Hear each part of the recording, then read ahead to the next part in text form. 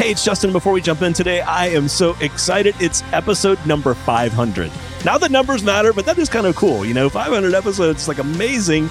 I just want to thank all of you that have been listening, subscribing, following, sending guest recommendations. So many PR folks that every week reach out with guest recommendations. The founders that have been on and shared their stories, unbelievable. Many big brands that have sent leaders to be on our show. So thankful for that. We've learned so much over the last couple of years and have so much in front of us. We're really excited about the path ahead, and really proud of, quite frankly, the stories we've been able to share and just the connections we've been able to make with this platform. So thank you. I'm really excited today. One of my good friends, Francesca's on from Mondelez. You're going to love her. And remember, every winner started as a contender.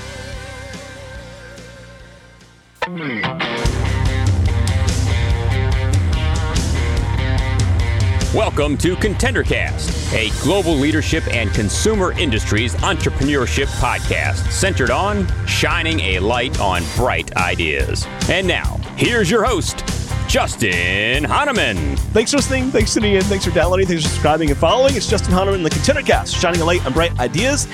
It's episode number 500. I can't even wait for today's discussion. First of all, as I said in the intro, thank you all for listening. Thanks for subscribing. Thanks for following. Gosh, it's been such a fun couple of years, and you all have really made this show what it is. And I just want to thank you for listening, and thank you for just the feedback and recommendations on guests. Today, it's going to be an awesome discussion. We're talking all around e-commerce. On the podcast today is one of my good friends, Francesca Hahn from Mondelez. She's the VP of Digital Commerce and also the GM of Direct to Consumer. You guys are going to love this discussion. We're going to hit on big brand. We're going to talk small brand and growing brands. But I'm just excited that you're here with us, Francesca. Thanks for making the time. Thank you. I can't believe you've hit 500 episodes. and frankly, early in my e-commerce journey, I learned from your podcast. So, awesome. So super honored to be here now. Yeah. It's so fun. Francesca and I work together in the industry. We also get to work together in our day jobs, which is really cool. But so much to unpack today. I can't even wait. And just like with all episodes, Francesca, we're going to start with you and your background. How about share with our audience how you got into the industry, let's say the consumer goods industry, and then how you got into the e-commerce space? Well, I grew up in consumer packaged goods. I've worked for some great companies like Diageo, PepsiCo, Colgate-Palmolive, and Britax Child Safety, which are car seats and strollers. I started out in category management. So I would say shopper focused, maybe somewhat similar to today. I also was doing sales leadership roles, and some center of excellence type roles. Or you get into the middle between sales and marketing. I've lived in 13 states, including Germany. Wow. It kind of comes with the CPG industry in the U.S. I think you have to go move near the different retailers, and I've basically called on almost every customer and channel now in the U.S. and then also with Germany. It was a really great experience. It's actually how I got into e-commerce. When I was there, they were bringing two companies together. And we wanted to create an e-commerce strategy so that Amazon and omnichannel could coexist together at the same time. And so we created a channel strategy, and then we needed to create a Europe channel strategy because it's very cross-border in Europe. And then later on, we also created a global strategy. And just that little bit about experience got me a tap on the shoulder, basically, to come and work on Hill's Pet, which is part of Colgate. And lead their e-commerce business. And at the time, it wasn't very big, but it was growing super fast, and it was an interesting opportunity. But I really didn't have any tactical experience on how to run e-commerce, but yet I guess at that point, not many people did anyway. So I took that opportunity, and I really just love the whole e-commerce industry as a whole. So. Love that. Yeah. And for those that haven't worked for a big CPG brand like Mondelez, when what happens is these brands set up account teams for the major retailers like Walmart and Target and Costco and Kroger and Safeway and Publix, and the list goes on.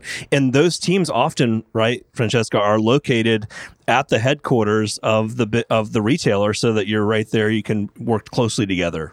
Exactly. Yeah. And you actually be able to go right down to their office and have routine meetings. And it's just somewhat typical, especially in a large geography of the U.S. You need to be close. So. Totally. good. Love that. Let's see. Mondelez, let's turn to your company.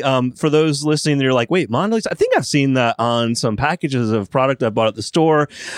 You can think Wheat Thins, one of my favorites, Triscuits, Tang, oh my God, Trident.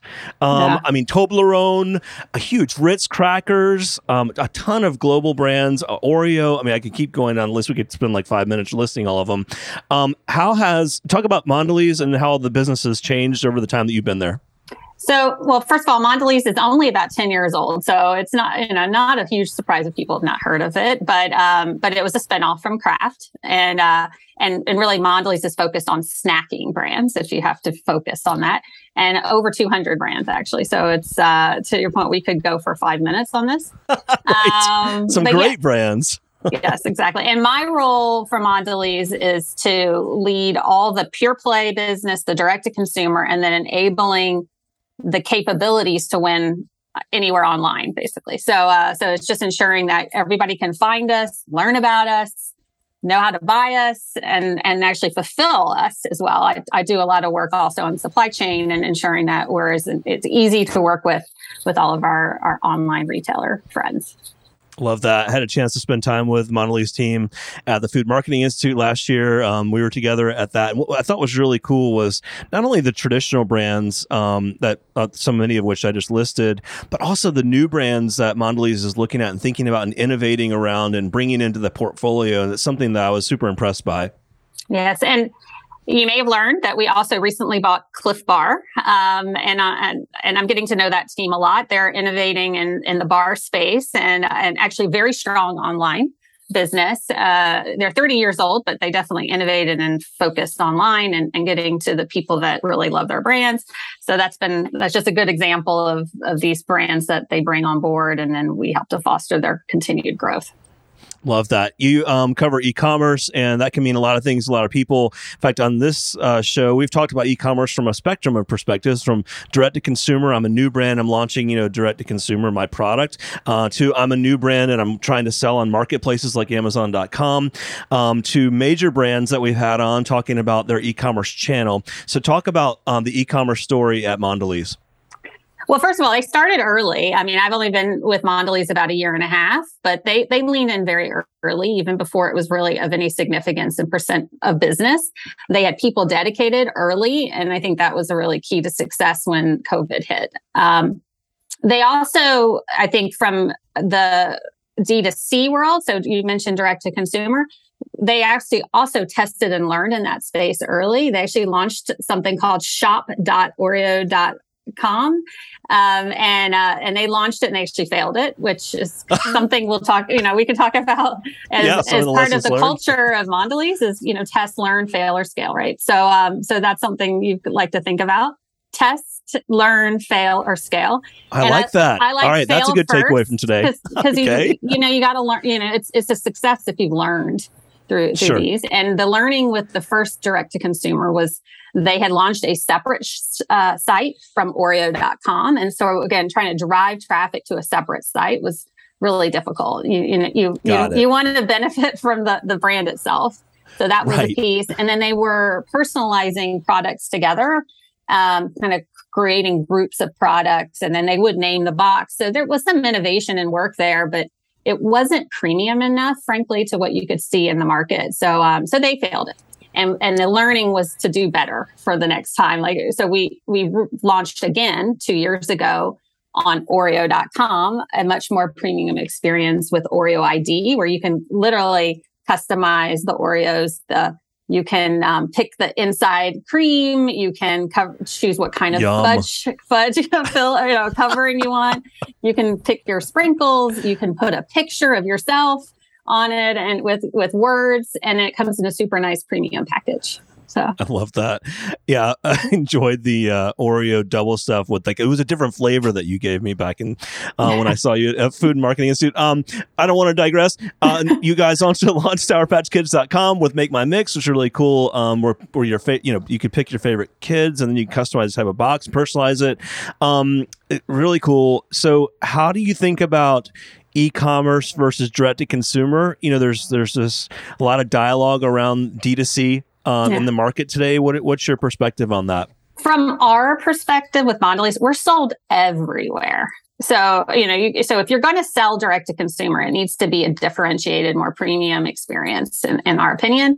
And so that's what we've really created. And then it's also a way to build who are your most loyal people. If they're willing to buy, at this more premium price point, you can imagine they're a very engaged type of person in your equity. So it's a way to communicate and talk to some of your best loyals.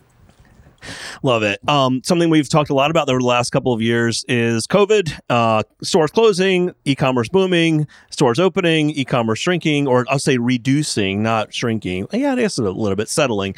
What have you seen in terms of overall strategy and market shifts, especially now that stores are back open, people are back in stores? What's been your perspective on how you think about omnichannel? Well, it's certainly, there are a lot of people, there's a lot of traffic back in the stores, but what we believe is that people have tried now the online experience in all the different ways, all the different types of modes. They've got their credit card loaded on the apps. I mean, they know how to leverage these, and it's starting to pick their moments in which makes sense for their lives. It's a very heterogeneous experience now with e-com shoppers, and where they're choosing to potentially go into store and find something that they're trying to build for an event or a recipe, or they just like the routine, but yet they're also buying online because they want to stock up. They want to get something that they're really looking for. They want something on a routine and a subscription. So again, it's a very heterogeneous situation now that we see with omnichannel and online retailers in general. One of the biggest challenges, especially for new brands, is fulfillment and supply chain. And, like when it's a couple stores, no big deal. You get a bunch of stores, it could become a big deal. You get hundreds of stores, and as a new brand, right, it's a challenge, and you've got to find a distributor and route to market and delivery. Now, with marketplaces, many of them offer delivery on behalf of a brand and whatnot. So that solves some of the supply chain and fulfillment. Talk about how you guys think about that and how you strategize around that as your route to market expands. The online ship to home market, you have to do the economics in the background. You've got to do the math to back into it so that you can have a sustained profit margin for the long haul. So I think that's definitely a suggestion as you're building up. From an omnichannel perspective, we have to think a lot about how do you get the product in all these places and make sure it's also economical for retailers in omnichannel. So there's a lot there of thinking through the economics. It's actually more about the math and figuring out what's the most efficient way. I do think from an entrepreneur perspective, going online first helps to figure out what is your segment, who are the type of people that are looking for you. You can really optimize your content and find your right, are the right claims, the right focus areas, see what works there. And then usually a brick and mortar will work with you to find that right mode or method. And also I've seen that they will develop a 2 or 3 year plan with you so that you can help build out what potential capital investment you might need to figure out on the long haul. Love that. And so it's such helpful advice. I love that you're like straddling the space between like, hey, here's a startup growing brand. And then here's the big company with resources and whatnot. And you've seen kind of both sides in your role, which is really, really cool. A big part of e-commerce and any sort of new capability is not only the tech, but the people, the process, kind of how you go about it. And it's interesting in retail. I've seen a lot of retailers say, okay, we'll start e-commerce over there, separate side of the business, its own business. And now there's challenges in integrating those. On the CPG side, there's a little more blend and collaboration in terms of thinking about that route to market. How have you guys thought about it from a people and process perspective? And then we can talk technology. The strategy starts with the vision, in my opinion. With Mondelez, we've stated it as part of our Vision 2030. I mean, it comes out through Investor Day relations, and then it comes through the company and everything that we talked about. So from a perspective of this is where we know the business is going, it lines everybody up together. And so that helps. And then the question is, how do you link that to the purpose of everybody's role? So I do a lot of talking through the different groups of the organization. R&D, it could be the nutrition team. You could be talking to fulfillment and talking about how they are able to enable the growth that's coming. Sometimes it's just about trying to connect the dots and then what we want to achieve in the long run. sometimes it's about the dollars to certain groups. Like that, we know there's big money that's going to come through this. You know, if we've stated that we believe e-commerce will be 20% of our business by 2030. Okay, well that means this X dollars. That means we need to invest in our capabilities. It could be in our fulfillment situations. So, you know, there's all these focus areas where if you can connect the vision to the people's roles, then it becomes very easy and tangible for them to help drive for the future. And how far do you go into, you're on the business side of this, so how far do you go into the technology? You know, when people start hearing chief digital officers or digital commerce, do you get into that? Or do you have like counterparts that support you and your team? Like, what does that look like? Yes.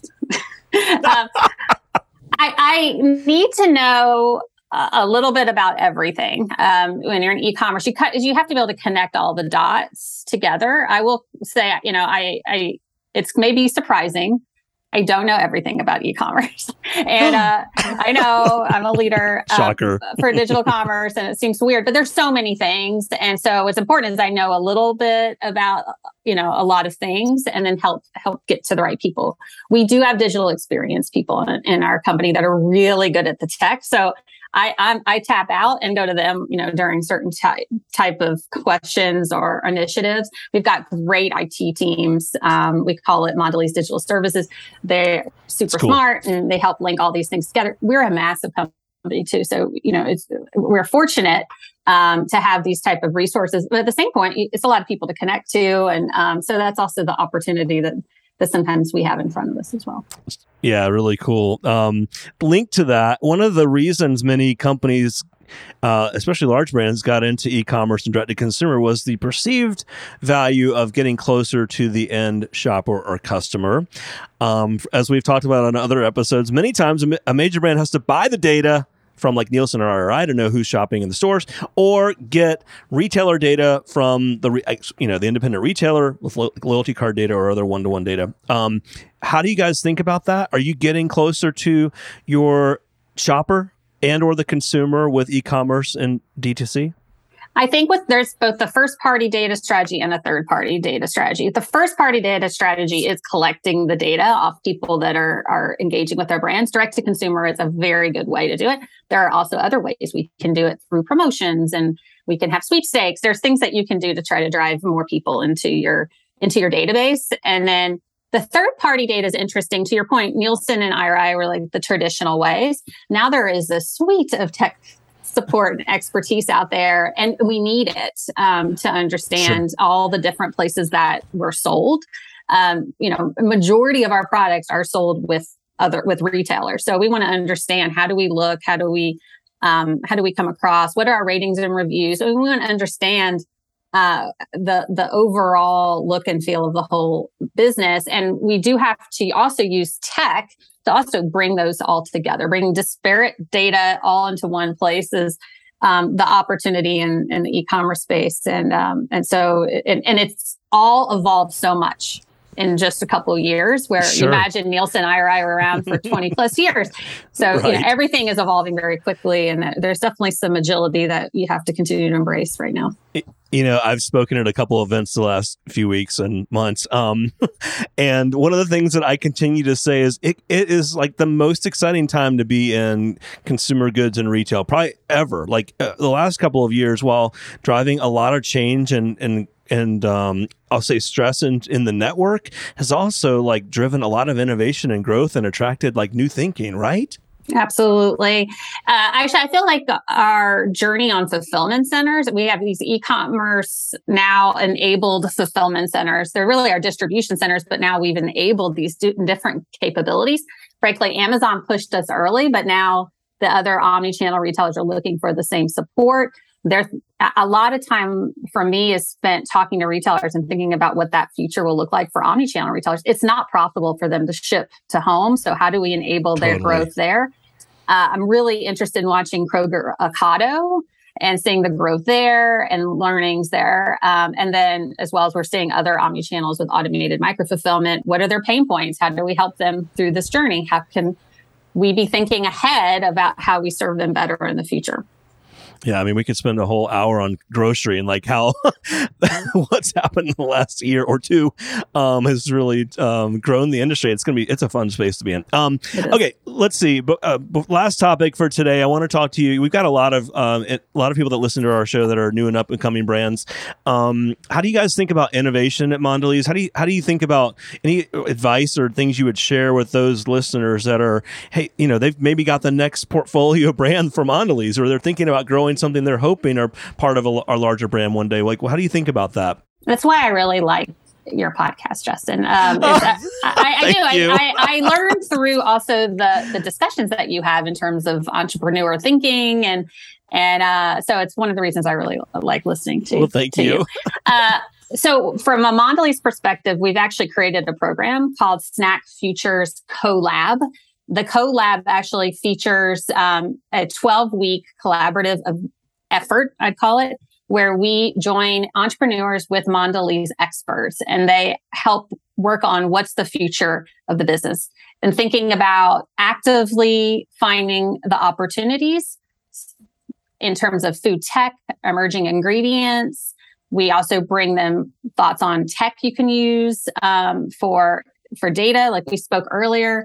How do we look and want to win online?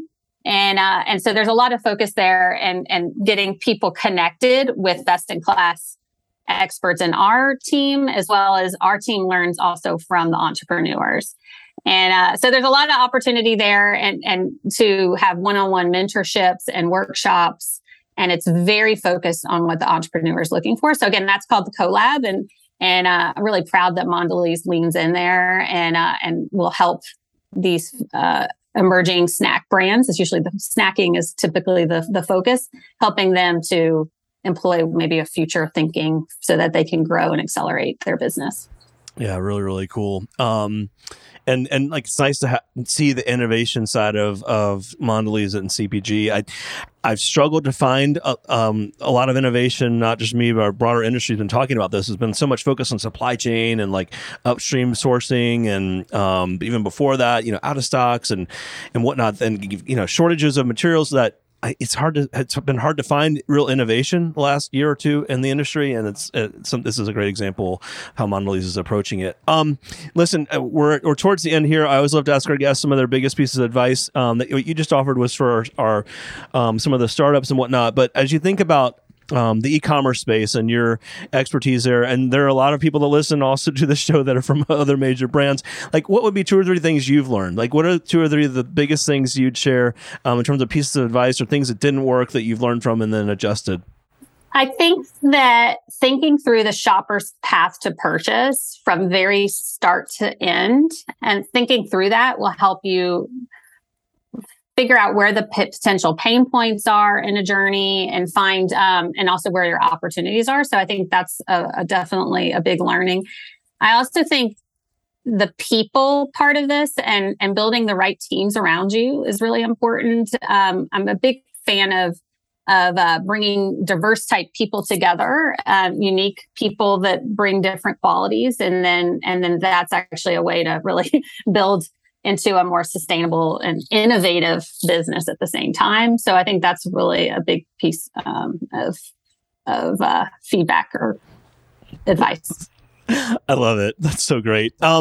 So fun having you here, and I appreciate your friendship and you spending time with us. Exciting space to be working in, and it's really exciting to be in that space with a brand that's investing in innovation. How about as we go, share with our audience where they can find you and find Mondelez? Find me on LinkedIn. That's right. The best place. Easy. And then you guys, of course, can go to MondelezInternational.com. You can see all the brands and whatnot there, and you can learn about CoLab. Francesca, so great to have you with us. Thanks for making the time. You got to come back on down the road. I can't wait to hear what's new and what's evolving. In a year, the space will be in a whole different world. So we'd love to have you back on down the road. Thanks, Justin. The ContenderCast is sponsored by Henderson Shapiro Peck and powered by Contender Brands. You can download additional ContenderCast episodes directly via Apple Podcasts, Google Podcasts, Amazon Music, Spotify, iHeartMedia, YouTube, and other preferred podcast platforms. If you would like to be a guest on the ContenderCast, connect with us at contendercast.com. This is Brian Benson reminding you that every winner started as a contender.